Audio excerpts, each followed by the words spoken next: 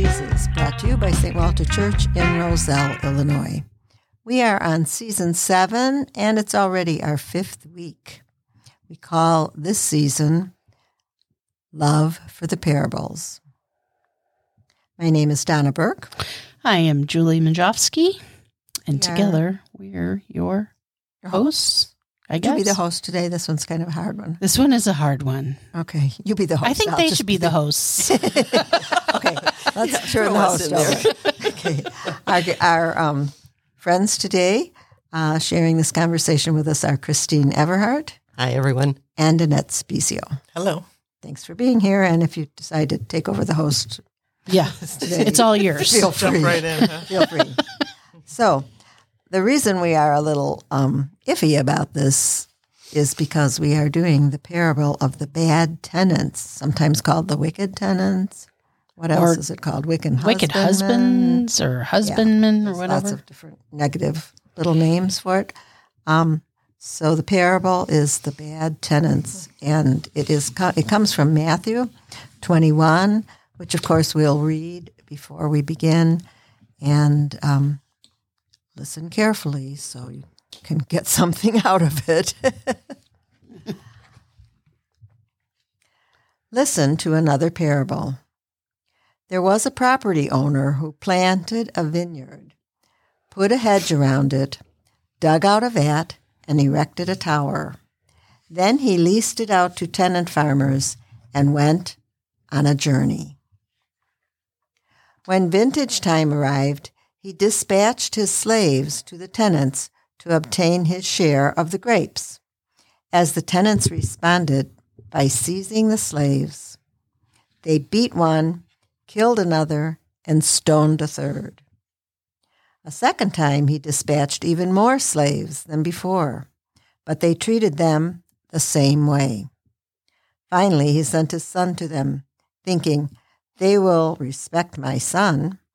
When they saw the son, the tenants said to one another, "Here is the one who will inherit everything.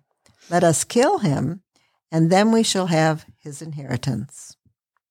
With that, they seized him, dragged him outside the vineyard, and killed him. What do you suppose the owner of the vineyard will do to those tenants when he comes?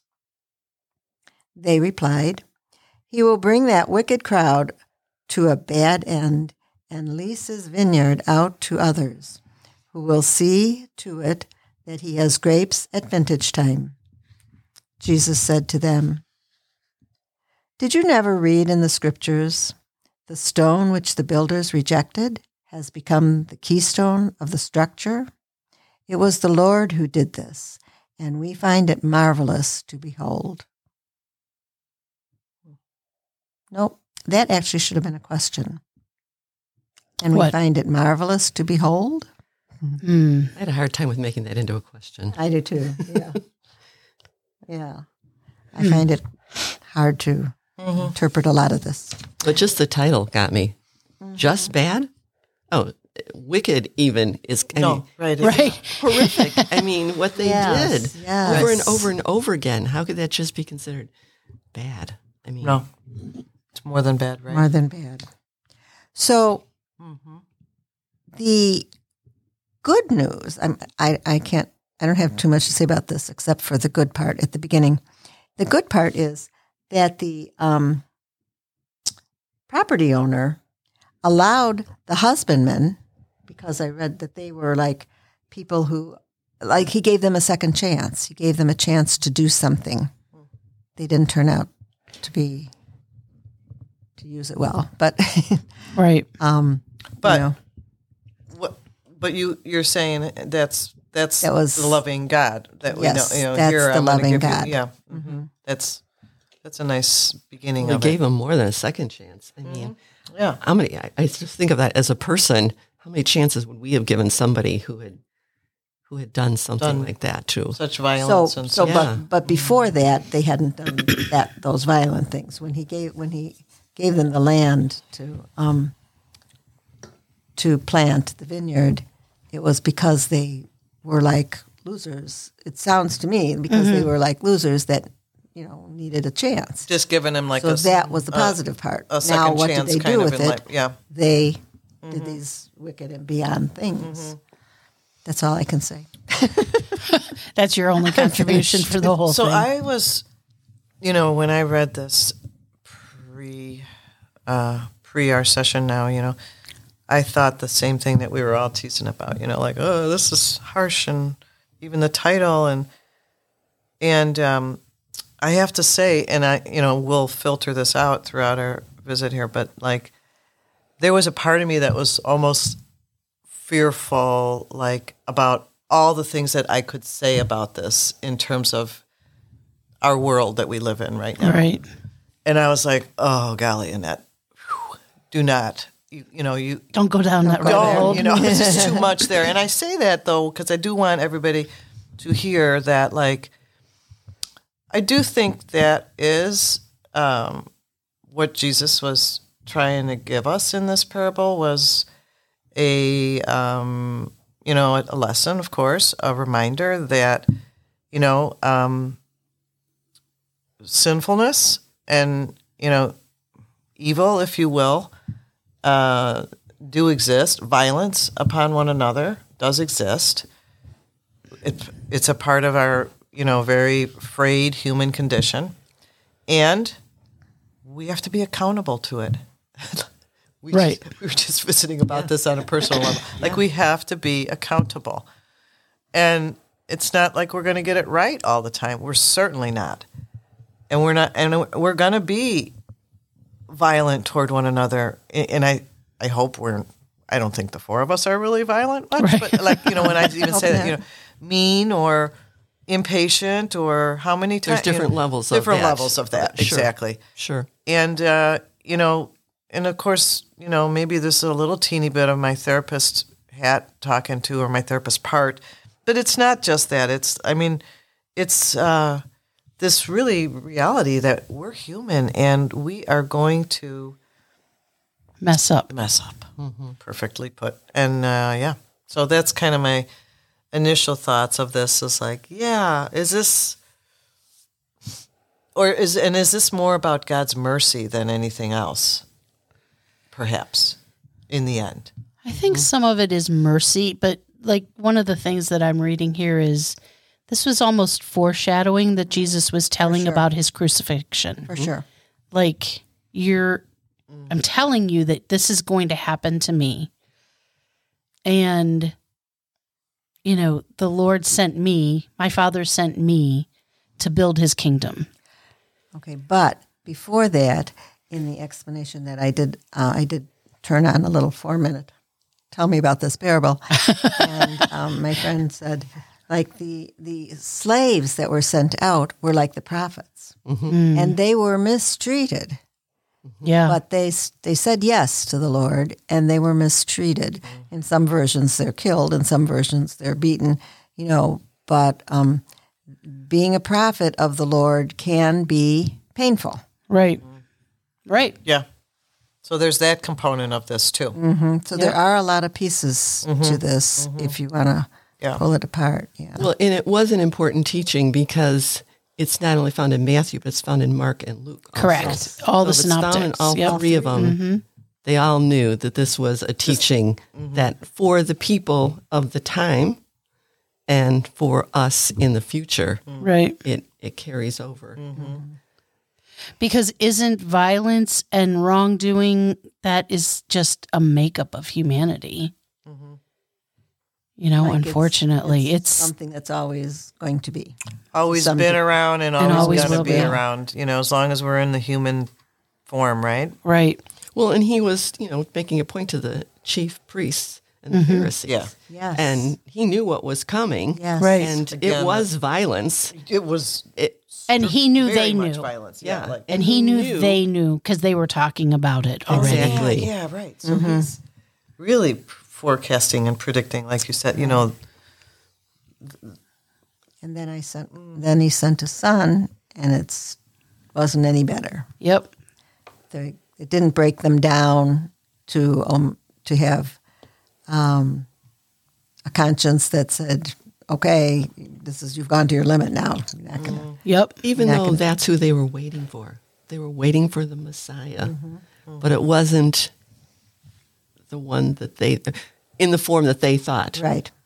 And it was in their own mind. This is the way it had to be, and this isn't the way it is. So, Which to me just seems so foreign because there was so much. Now, of course, we're looking at it from, the vantage point of above versus them in the trenches at the time. But there was just so much that he fulfilled with their prophets, with their prophecies, that they knew this is what they were learned men. They studied scripture. What is it about him that just made them say, no, this can't be? Yeah. Because you're right, Julie. He fulfilled so much. Right. And he spoke to them on the level that they would understand. And they just kept saying, no, no, no. Like, I don't know what they were looking for. well, they weren't following what his plan was. They were doing what? Pride and greed and power and That's all that kind right. of stuff. Power. So Yeah, they were looking in the wrong place. Yeah. Like they were looking for someone that represented all that stuff. yeah, and he was everything but that. Right. so they didn't want to hear that. They wanted No. somebody to come in, Yeah, as big, a king, powerful, wear that big garb, and be a. and be powerful and be greedy and all that kind of stuff And he too. was humble. Yeah, Wore sandals. so Right. it made them A feel robe. Yeah. terrible. Because the important people at that time were those powerful people, those people who had money and power and authority and And he came for the sick, and he And came for the armies. poor, and he came for the disabled, And the marginalized. yes, Things that people didn't Who want they were to- supposed to serve. That's what's so frustrating. Yeah. right. Because exactly. But I think we're you guys are hitting it right on the head. It's like that's why they were violent in this parable, because it was fear. We've talked about this some other times here. The opposite of fear being love. So the opposite of love being fear. And when people are in fear, they act violently. They act terribly. Or they can. They don't always. But they can. And that's what this was about. Like, it was, like you said, Julie, like he was rejected by everybody because he was scary to them. He was preaching something that was not what they were looking for. They wanted a king with all his glory, and Jesus was, no, let's go take care of the lepers. They're like, oh, Yeah. Ooh, I don't know about that. sure about Right. that.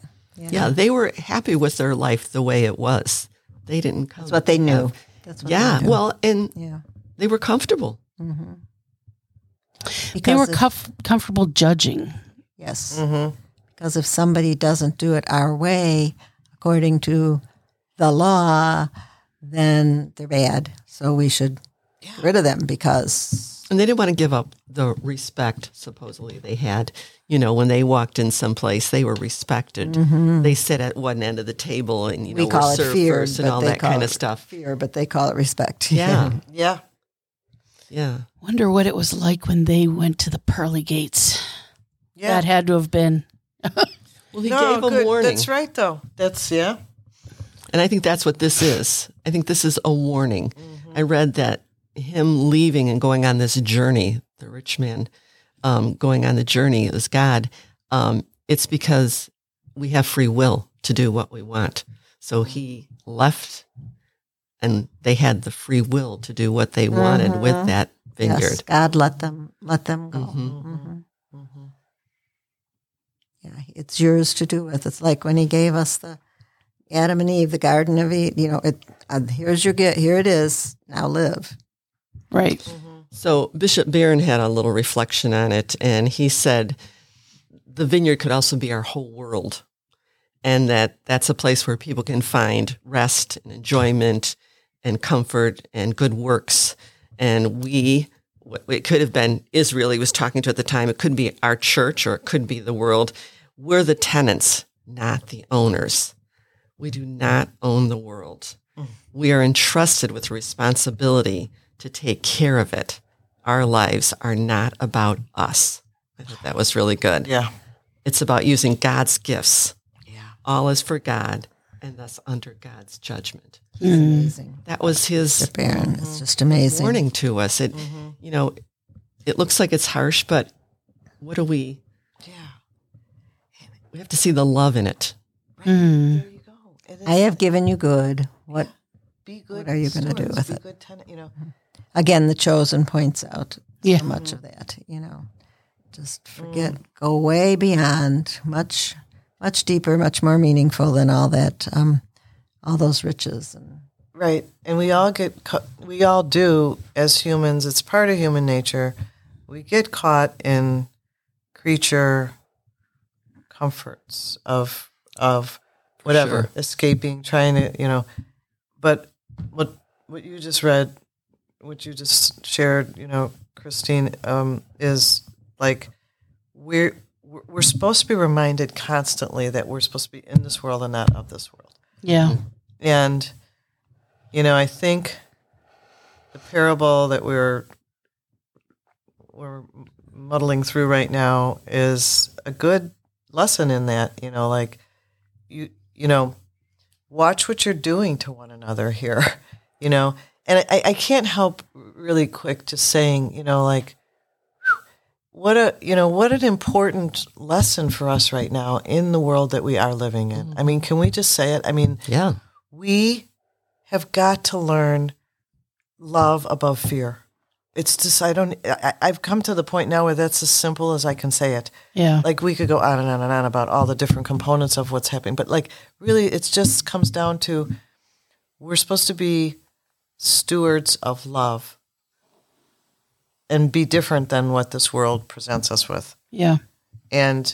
But how many times do we get violent in our minds even? I do. Mm-hmm. I do. I think ugly thoughts about things, people, Yeah, me too. stuff. We're supposed to be.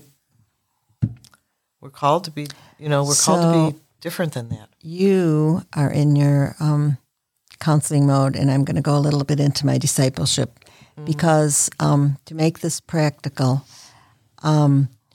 we are called to constantly be learning to love God, love our neighbor, learn more about Jesus, learn to be in a relationship with Him.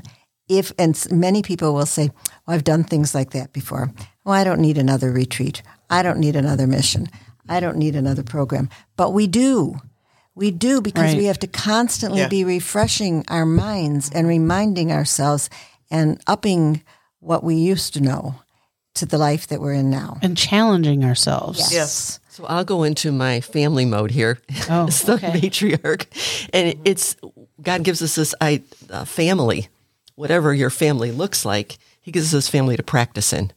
And what a better way, because those are the people that we should love the most besides God. So we have this opportunity to practice so that we can take it out into the world where there are a lot of obstacles, more so than sometimes in our family, to practice, to bring ourselves to prayer for them, to practice kindness But we're and not, love. we're never finished growing No. and modeling and Thank goodness, right? In some ways. Right. For sure. Because when we're finished, we're dead. Yeah. Well put. there you go. And true. We're not finished until we're finished. Wasn't it your sister that always says, I'll sleep when I'm dead? Who said? Camille. She says that all the time. So she never slept.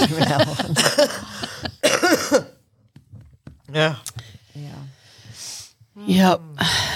Wow. So, I love the fact that we can take a parable that's kind of frightening to read and end up with something to take home. Yeah. I know. I agree.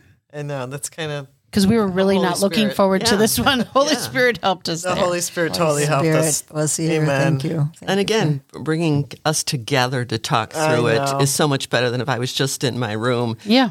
reading this, even going over some of the meanings that you can find. It's still Yeah, So much that's one richer. of my favorite discipleship things is how can we grow and learn if we don't share?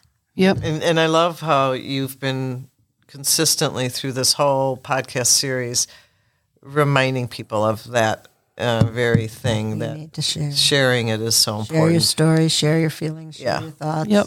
Yeah.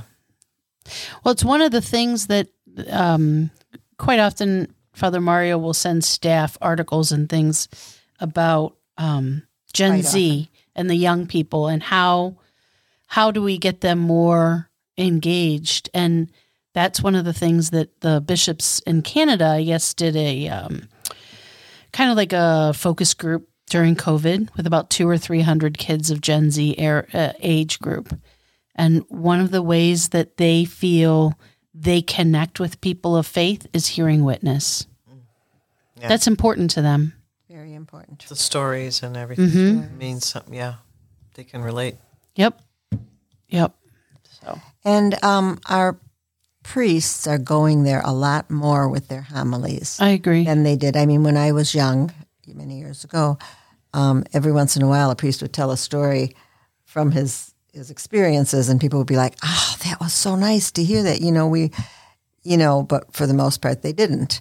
And now I think they're using that method more and more because it's what makes sense to the people out there. Yeah. Right.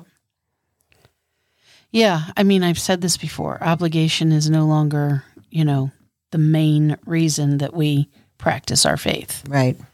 It's what we remember. The witnessing is the stories is what we remember. the stories. Yep. And you can relate to them, or you can, somebody else that can relate to them. And they're easier to share because you remember a story rather than teaching. Absolutely. Well, and that's exactly what Jesus did in the parables, right? Exactly. Yeah. Yes. And he is He modeled our it for model. us. We cope with Jesus as our model. We do. Brings us right around to the beginning. To season 1, and here we are in season 7. Yep. Yep, for sure. All right. Does anyone want to pray us out? Somebody want to pray us out? Sure, I will. Thank you. Loving God, we thank you again for giving us this time together to learn more about you through sharing our own thoughts and feelings with one another and with our listening community as well. We thank you for opening our hearts and our minds to learn more about how to love. And may we just continue to spread that goodness through the world and be accountable and be loving through our fear. We ask this in Jesus' name. Amen. Amen. Thank you, Annette. Thank you. Thank you. Thank you, Julie. And thank you to our listeners. Our prayer for you this week would be that you would witness or share some of your deep thoughts with someone you love or someone you know. So the more we share, the more we can bring ourselves closer to our Lord. Amen. Yeah. For sure. Okay. Okay. Thanks and have a good week. Amen. Thank you.